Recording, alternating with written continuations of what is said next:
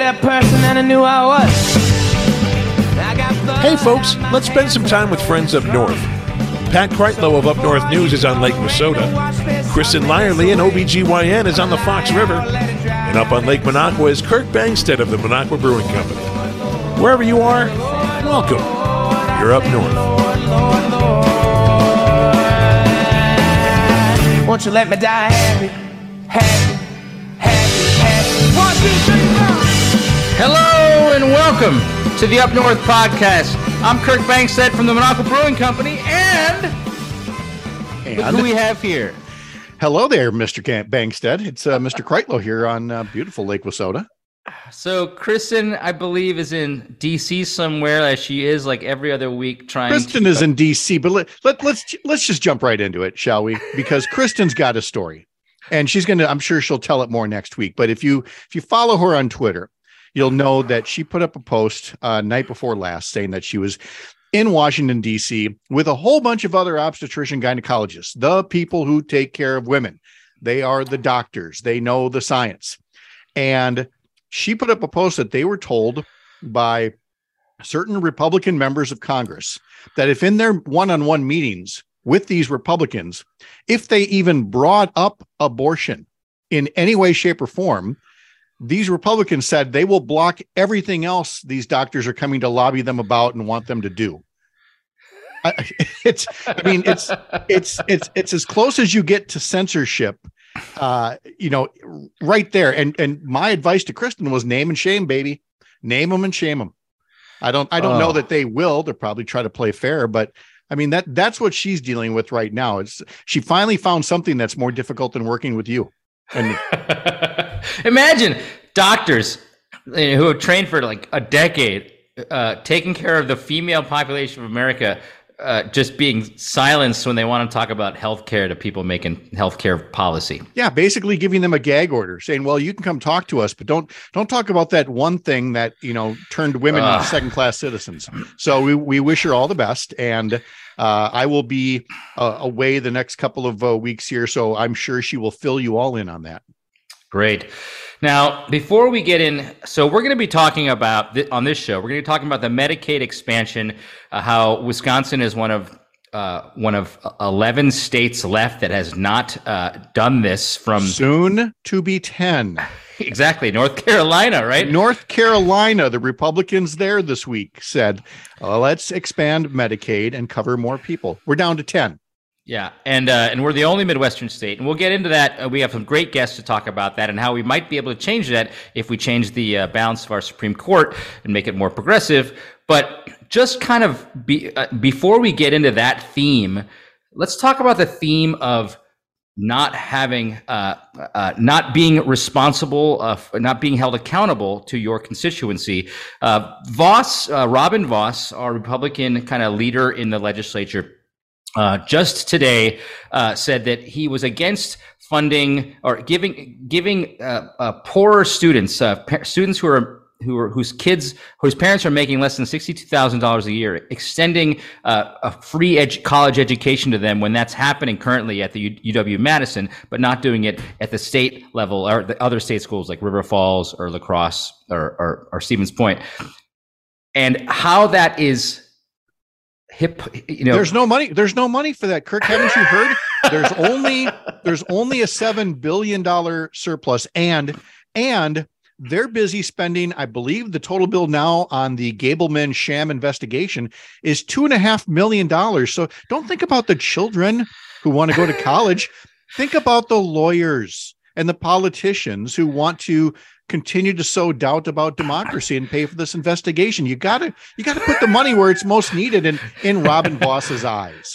So not only that, but they've spent now $4.7 million because it's still ongoing, or they earmarked that just to hire lawyers to fight to gerrymander Wisconsin, which was even before the sham investigation happened. So it's like lawyers are obviously more important than our children and college education in Wisconsin. When it comes to what's more important than children for those folks, the answers are lawyers, guns, and money. Wow.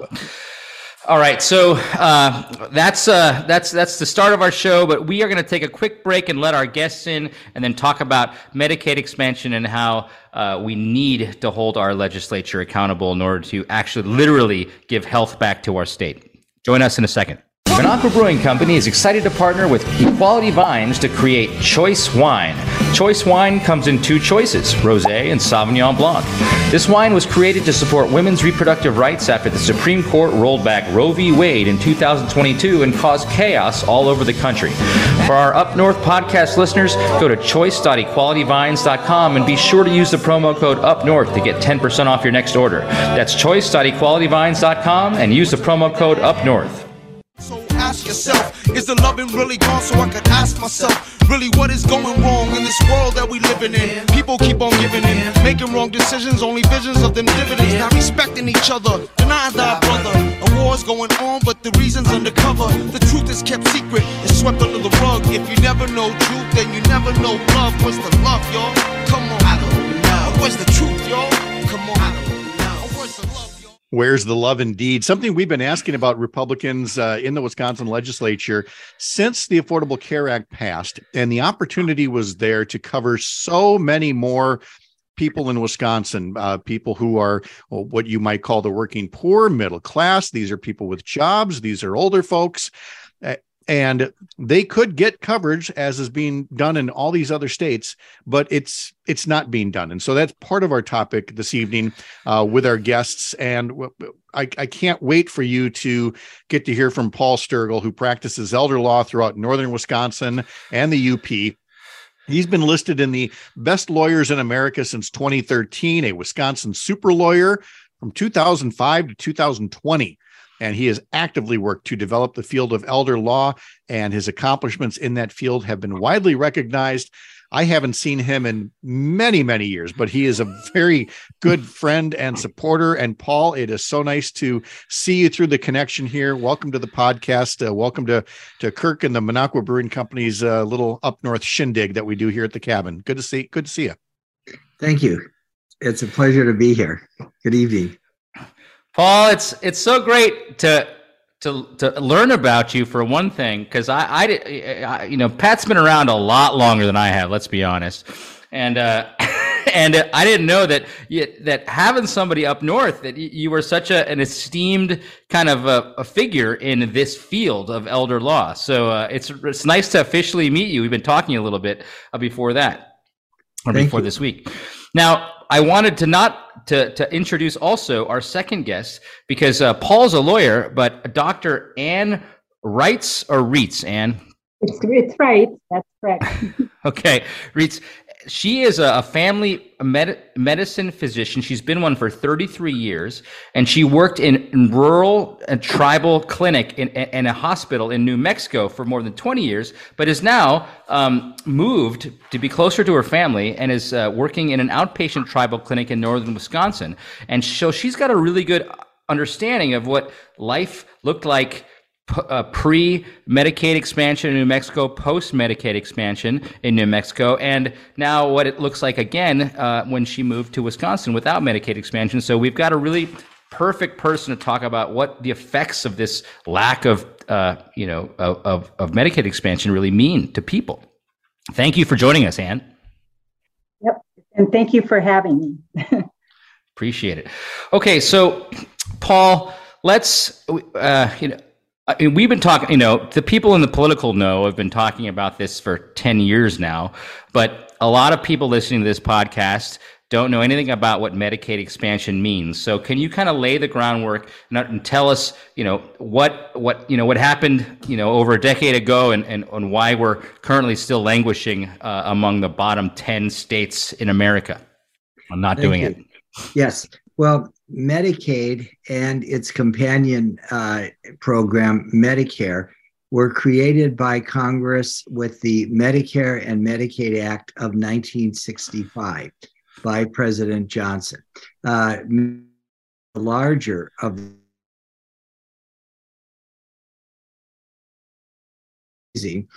who are enrolled in Medicaid. And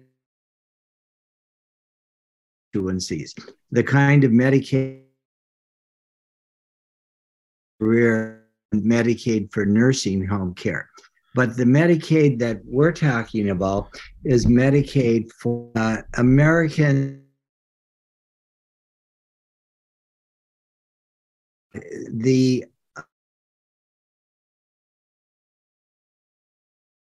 had two components to it. One is the exchanges to become Americans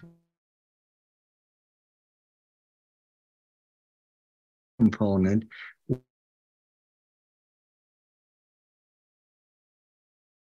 Childless adults.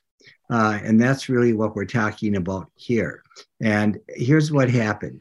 Much to everyone's surprise, Chief Justice Roberts, who wrote the majority opinion upholding Medicaid, there was a challenge to it from, I believe, business groups, the Chamber of Commerce, ruled that, well, the exchanges, the private health insurance component, was constitutional. The mandatory expansion of Medicaid to the states violated the 10th Amendment to the Constitution. How many people aren't even aware of what the 10th Amendment is all about? Chief Justice Roberts, apparently the transformation of Medicaid to a program which would include childless adults apparently really stuck in his craw. And he said this would be a huge transformation of this program. And he said that because the law stated that if a state did not accept the expansion of Medicaid, it would lose all of its federal share of Medicaid dollars. Now, here's something to be aware of. Medicare is an entirely federally funded program. It's all federally funded. We apply for Medicare through the Social Security office. It's the same everywhere. When Congress established Medicaid, it decided that it wouldn't make it entirely federal. Rather, half of the money would come from the federal government and half from the states. And so we have 51 different Medicaid programs as a result. Well, the Affordable Care Act would have taken a huge step towards federalizing the entire Medicaid program because it provided that states expanding Medicaid would receive federal funding of 100% for the expansion. And then after 3 years, that amount would slightly decrease every year until it fixed in 2020 at 90% federal funding. And that's Paul, let me interrupt you because that's an important thing to make when we want to talk about a particular Republican talking point on why many states in the beginning did not accept this Medicaid expansion, did not accept the federal dollars, because they said it was going from 100% federal support down to 90% at some point. And you had Scott Walker and others saying, well, at some point the federal government could take this down to zero. Well, to be clear, no Democratic controlled Congress was ever going to let that happen. If anything, it would be Republicans that would bring it down closer to zero, as evidenced by the rhetoric of the Ron Johnsons and the Rick Scotts of the world. So to get back to what you were saying, it was created with a 100% federal match, but then it was, okay, states, we've gotten you started. Now do more to help cover people. And Paul, is it fair to say that Medicaid expansion in the states that have done it has been wildly successful? And in fact, Ann, maybe I think you could probably answer that from a New Mexico standpoint, couldn't you? Yeah, absolutely. I was working in a very small rural hospital the first year that Medicaid expansion took place in New Mexico. And of note is the governor at that time was a Republican.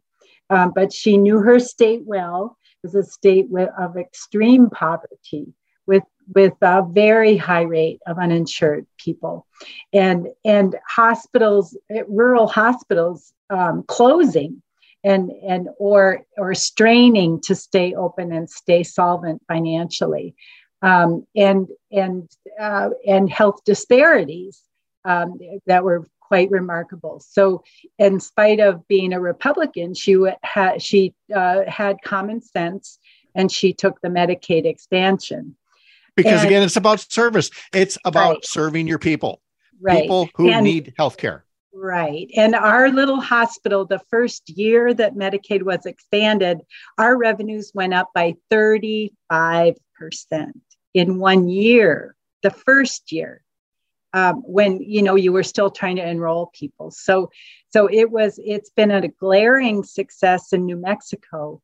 Of note is that if you tell a state that in 3 years, you're going to have to support 10% of this program, the amount of revenue that these programs, that having healthcare amongst this much larger population of people, the revenue is generated in jobs. It's generated in good paying jobs, healthcare jobs, but it's also generated in having a healthy workforce who can pay taxes.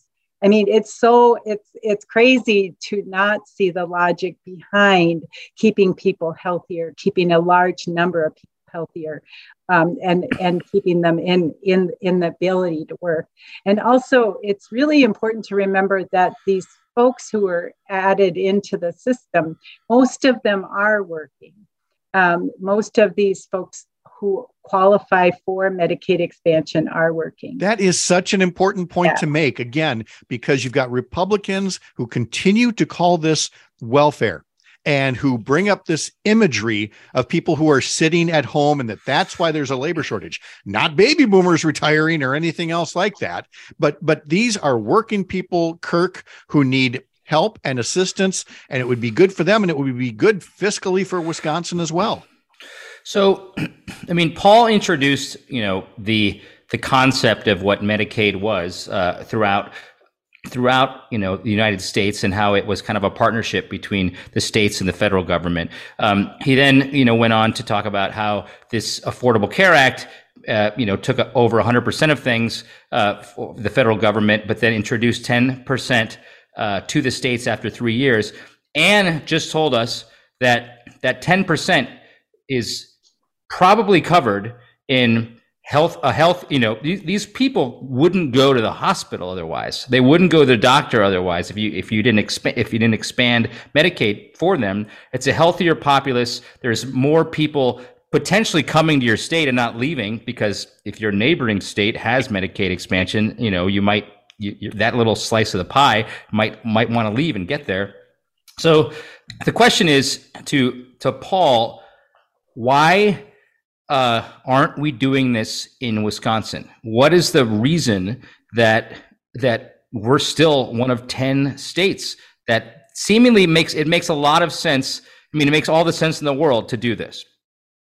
Yes, it simply boggles the mind as to why Wisconsin is an outlier and why we haven't done it. It doesn't make any sense. Picking up on what Ann said about the many benefits from Medicaid expansion, all of Wisconsin's neighboring states have expanded Medicaid, some of them under Republican governors. For instance, the neighboring state of Michigan, across just about a half a mile from where I live and where I am right now, expanded Medicaid. As a result, 20,000 residents of the Upper Peninsula now have Medicaid that they didn't have. In addition, the state is running the Upper Peninsula expansion out of Marquette, and it employs 164 people to handle the expansion. Just think what 164 jobs would do for northern Wisconsin if we expanded it. So now, and also because we did not expand Medicaid, all of the Wisconsin taxpayers are paying their federal income tax to support the expansion in the other states. Yeah, exactly. This doesn't happen in a vacuum. Wisconsin tax dollars paid in their federal taxes. That's money that is not coming back here. And it's leaving money on the table for Wisconsin. It's costing taxpayers. And if I'm reading this correctly, the American Rescue Plan provided even more incentive for states to do this, Paul. You're absolutely correct. In fact, the American Rescue Plan would have given Wisconsin $1 billion to basically do whatever it wanted to, as long as it would please expand Medicaid. In addition, there would be $630 million of federal Medicaid dollars coming in with that. So here's what happened. When Governor Evers ran for office, he ran pledging to expand Medicaid. As we know, he won. And a lame duck session following the defeat of Governor Walker took away the governor's authority to accept federal money. So Governor Evers called a special session of the legislature with that $1 billion that we would have gotten under the American Rescue Plan, plus the $630 million in additional Medicaid funding. It was held on May 25th, 2021. Speaker of the House Voss gavelled in and gavelled out in less than 1 minute.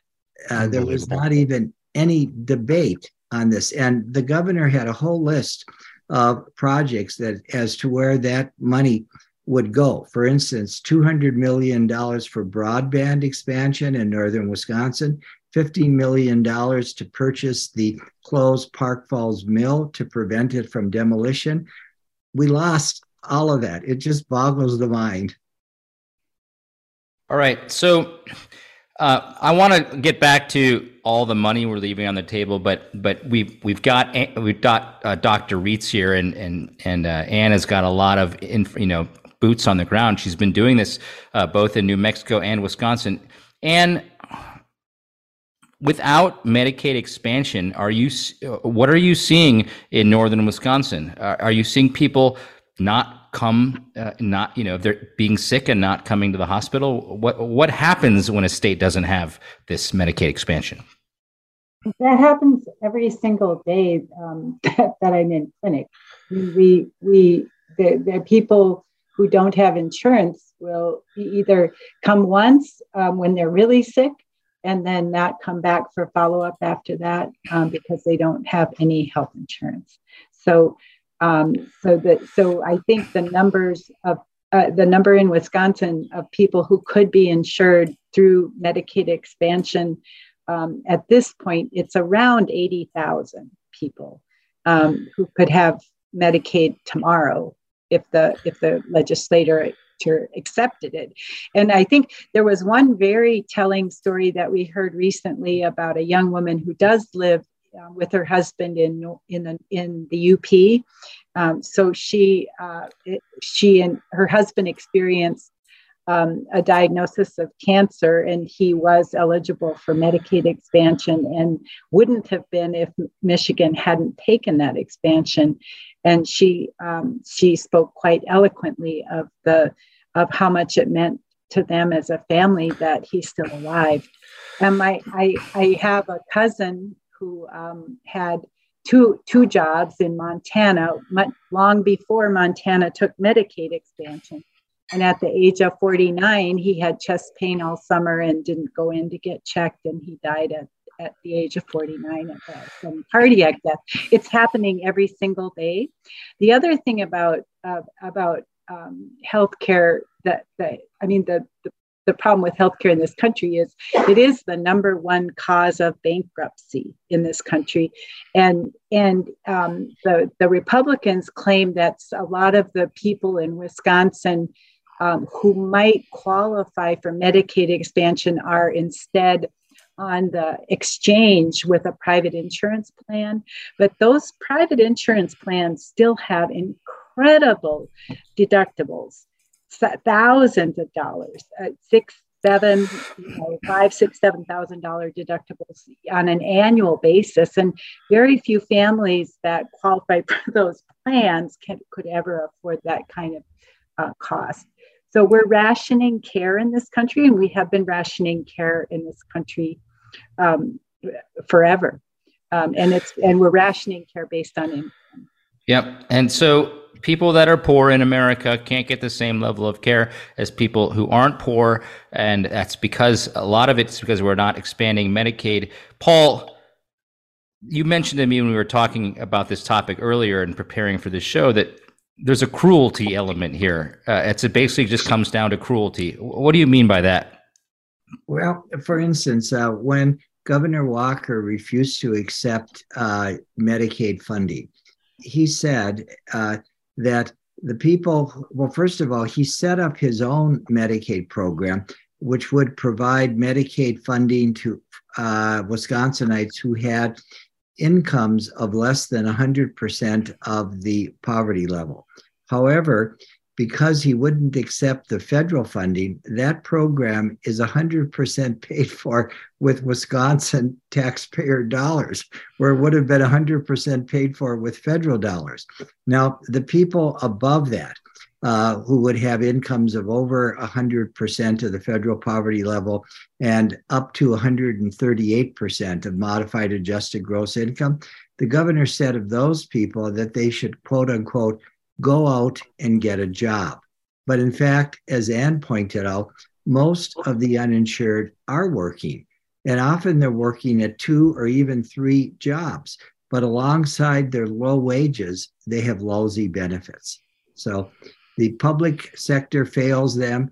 They're supposed to go to the private sector, and that fails them too. And by the way, when we talk about, the Affordable Care Act and the good that it has done, you have to remember that back when the Affordable Care Act first came into play, healthcare was taking up 17% of our gross domestic product, and 16% of Americans were uninsured. Now, all these years later, we're still spending 17% of our gross domestic product on healthcare, but the rate of uninsured was cut in half. It's only 8%. So more people have coverage, and more would have coverage if the cruelty wasn't the point for Republicans in Wisconsin and other states. And I've got another interesting stat to share about these other states when we come back in just a bit on the Up North podcast, brought to you by the Minocqua Brewing Company. We'll be back.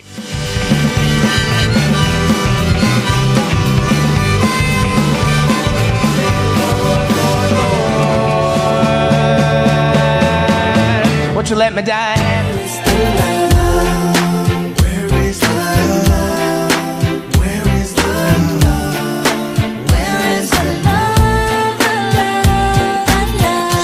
Tell me slowly over and over again, same old stories over and over again. Tell me slowly over and over again, over and over again. All right. So the reason we played same old story over and over again is because, as I was talking to Paul, I said the theme of all of these podcasts since the new year, has been how can we fix the problems that Wisconsin is facing with changing the balance of the Wisconsin Supreme Court. We talked about education. We talked about the teachers union. We talked about democracy.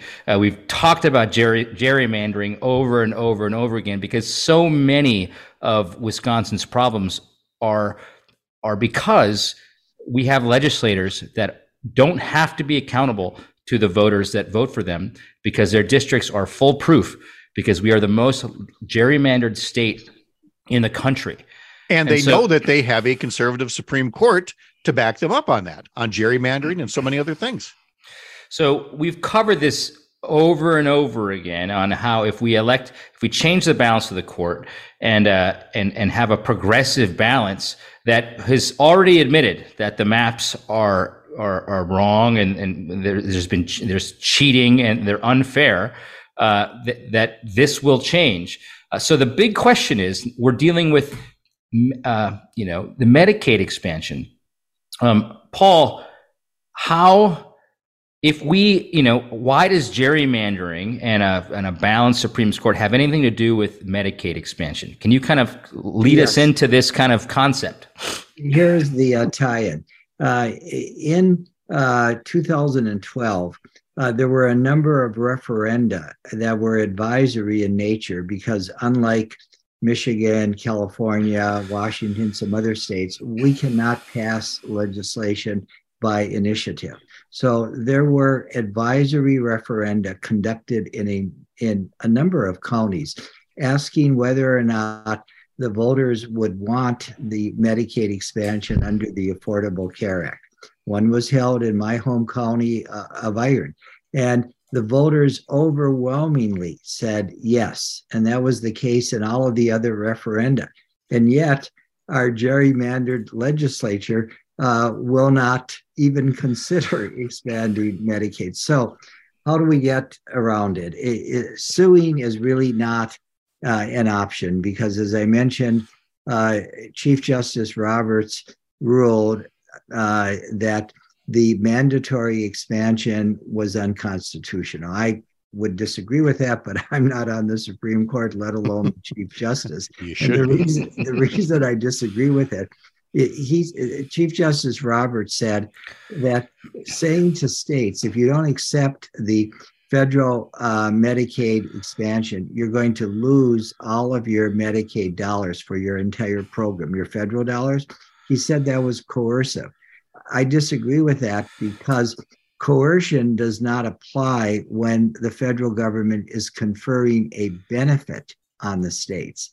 And the benefit on the states was the enabling so many low-income Wisconsinites and other Americans to get Medicaid, and 100% funded by the federal government, and then going down to still 90%.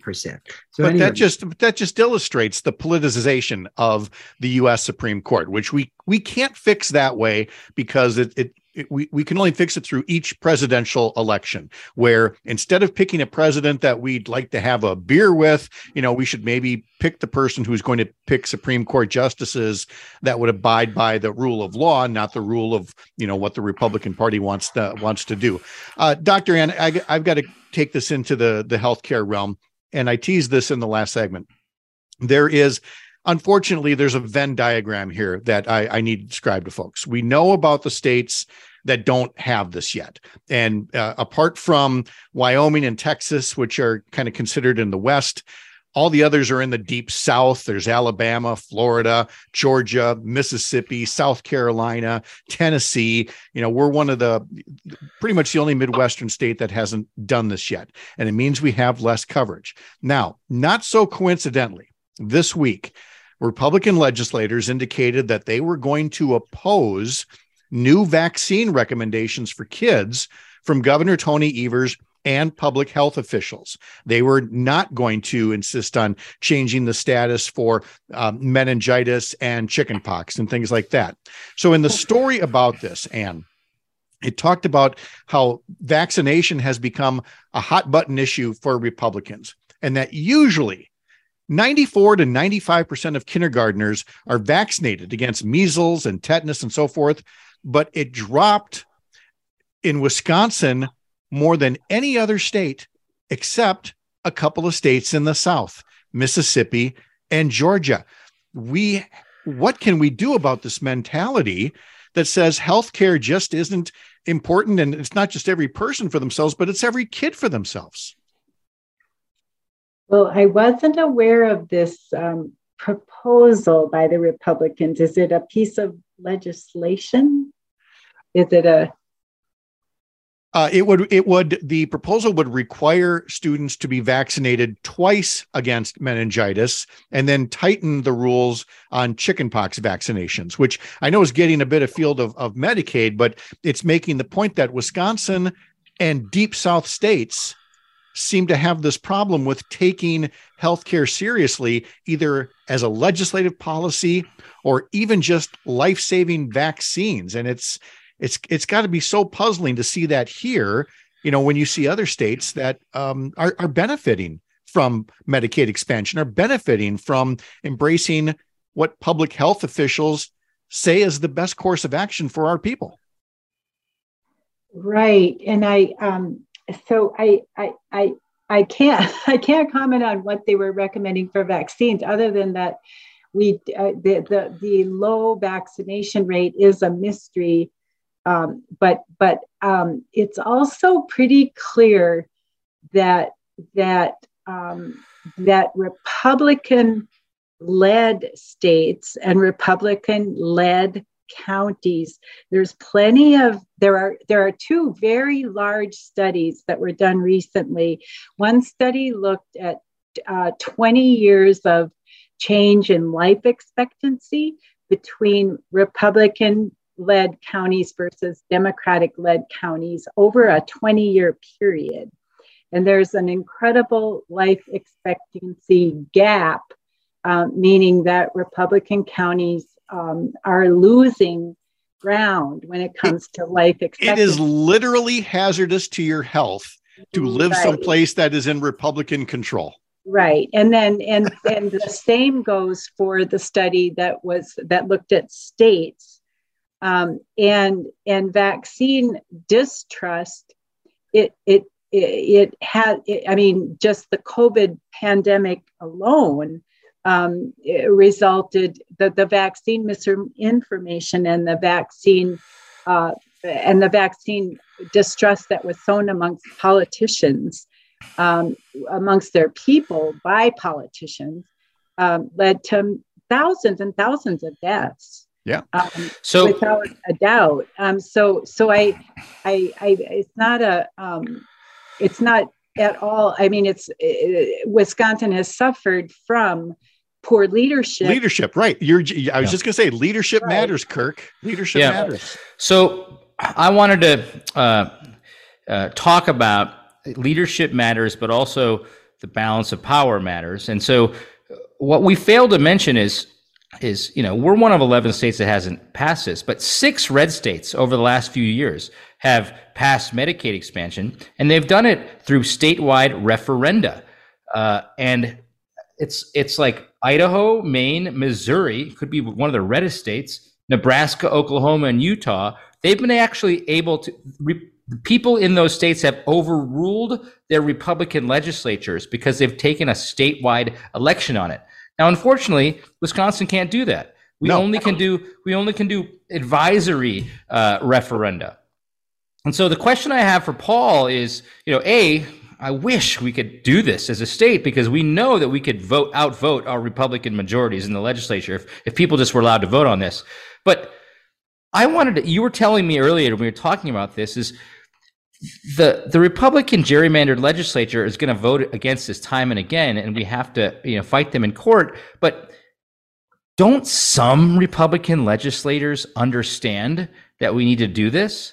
I mean, the people that you're in Iron County. I mean, it doesn't get much more Republican than that. But you're still there, and you're a great lawyer that they should respect and understand. I mean, do they understand this, and they're just not voting for it? What's happening with these legislators? Well, I think we need to really be good advocates, and that's something that Ann and I are doing. We showed up at a town hall meeting last month with our new state senator and our new state representative. And we gave a presentation advocating for the expansion of Medicaid under the Affordable Care Act. And we plan on continuing to do that at every opportunity that we get. I wanted to mention something about vaccination. You may know this, but anti-vaxxers often resort to what would the founding fathers have done and patriotism. And I just read, and you may all know this, that George Washington, the commander of the Continental Army, ordered mandatory vaccination against smallpox during the Revolutionary War. That's right. Yeah. Look, there were smart people back then too. There isn't a rational basis for what's happening here. And as far as the Republicans, the legislators that you talk to, I think they come in 2 flavors. Whenever they show in person some kind of sense of compassion or moderation on this, there are those who understand it's the right thing to do, but they don't want to buck leadership. They don't want to buck donors. They don't want to get the rhino tag put on them. And then you have those who nod their head and say, okay, I hear you. But they never had any intention of trying to buck leadership or anything like that. And so unless you can change the maps and unless you can change the composition of the state Supreme Court, it seems to me, Kirk, the thing that you've got to do is continue to educate our legislators, educate each other on these issues so that at some point, the Republicans in Wisconsin become like the Republicans in North Carolina this week and the Republicans in those other states and say, maybe a 12-year temper tantrum is long enough. Hey, this is a good idea. It saves lives, makes people healthy, saves us money. Maybe we ought to do this. I don't think it's going to happen on their own without people like you, Kirk, running things like this. Well, exactly. I mean, you're absolutely right. This is a 12-year temper tantrum. There is no logical reason to not expand Medicaid. It doesn't matter if you're a Republican or a Democrat. There's no logic to it. We've talked about, we've talked about how we've left so much federal money on the table. Wisconsinites are paying federal taxes so that other states can get these benefits, and it's not coming back to us. We're spending extra amount of state tax dollars because we're not taking federal dollars.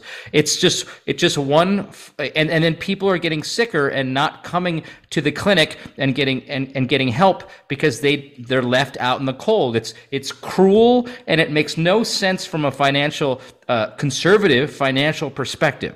Right. So that I'm going to leave you with that. Thank you so much, Paul, and thank you so much, Ann, for joining us. I think we've got everybody, the basics of what's going on here and how we have to really vote on April 4th to get rid of gerrymandering and to do this simple thing, which was to expand Medicaid in Wisconsin. We're going to leave you. Thanks so much for joining us, and we're going to come back for one final segment. Yeah.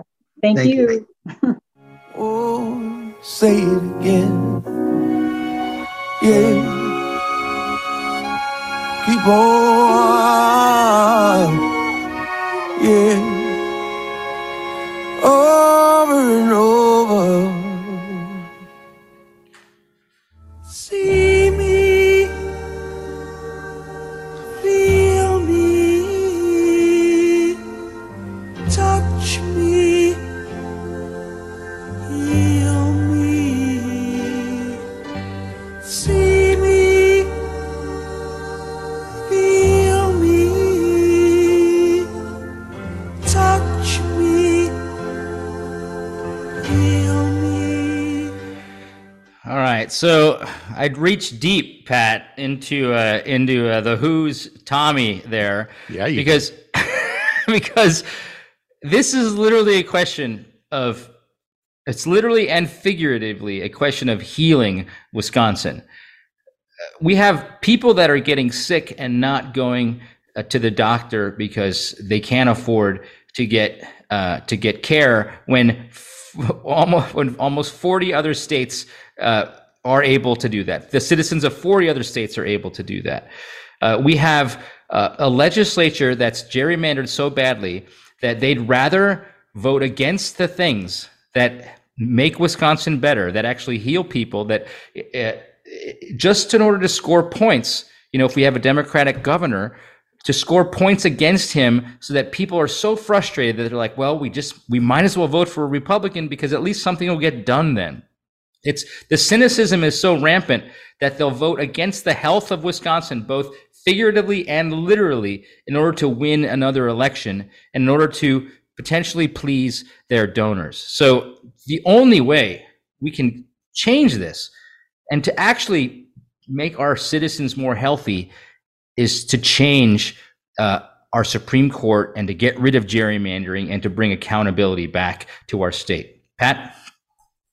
Well, in terms of healing Wisconsin, we're not getting it from the figures in legislative leadership now. And it's funny that you chose a song from Tommy, because if from reading about it, if memory serves correctly, while Tommy was a sympathetic character in the beginning, he eventually became somebody who was messianic, who saw himself as a savior and who couldn't stop looking at himself in a mirror. I believe you have described the current leadership in the Wisconsin legislature that believes they are God, they know best, they are self-absorbed and power hungry. And at the end of Tommy, the followers stopped following and realized they had to go off in another direction. And I think that's where more Wisconsinites are finding themselves. We already know they're there. We know they're there because in survey after survey after survey after survey, Wisconsinites are for women's rights to control their own body. They are for basic gun safety. They are for the right to vote. They are for legal marijuana, which Assembly Speaker Robin Vos says he sees no path to get there. Really, no path with 80% support of something. That's a level of self-absorption that can only be healed at the moment by enough people saying, we're not going to follow these people anymore. And that starts not with a legislative election. We just had those. It starts on April 4th, when you can literally, with one vote, change the entire composition of the Wisconsin Supreme Court and get it working on all of these areas in time. And that is what can truly heal the state. Thank you so much for that synopsis, Pat. I think this is just yet another issue, and we're probably up to about 10 now over the course of the last few months that really will, if we can change the balance of the court, we can help heal our great state of Wisconsin again. Thank you for joining us, everyone, and we'll see you next week up at the cabin. Appreciate you sticking with us. Thank you, Pat. Yeah, you bet. See you in a couple weeks. Right behind you, I see the millions on you. I see the glory from you. I get opinions from you. I get the story.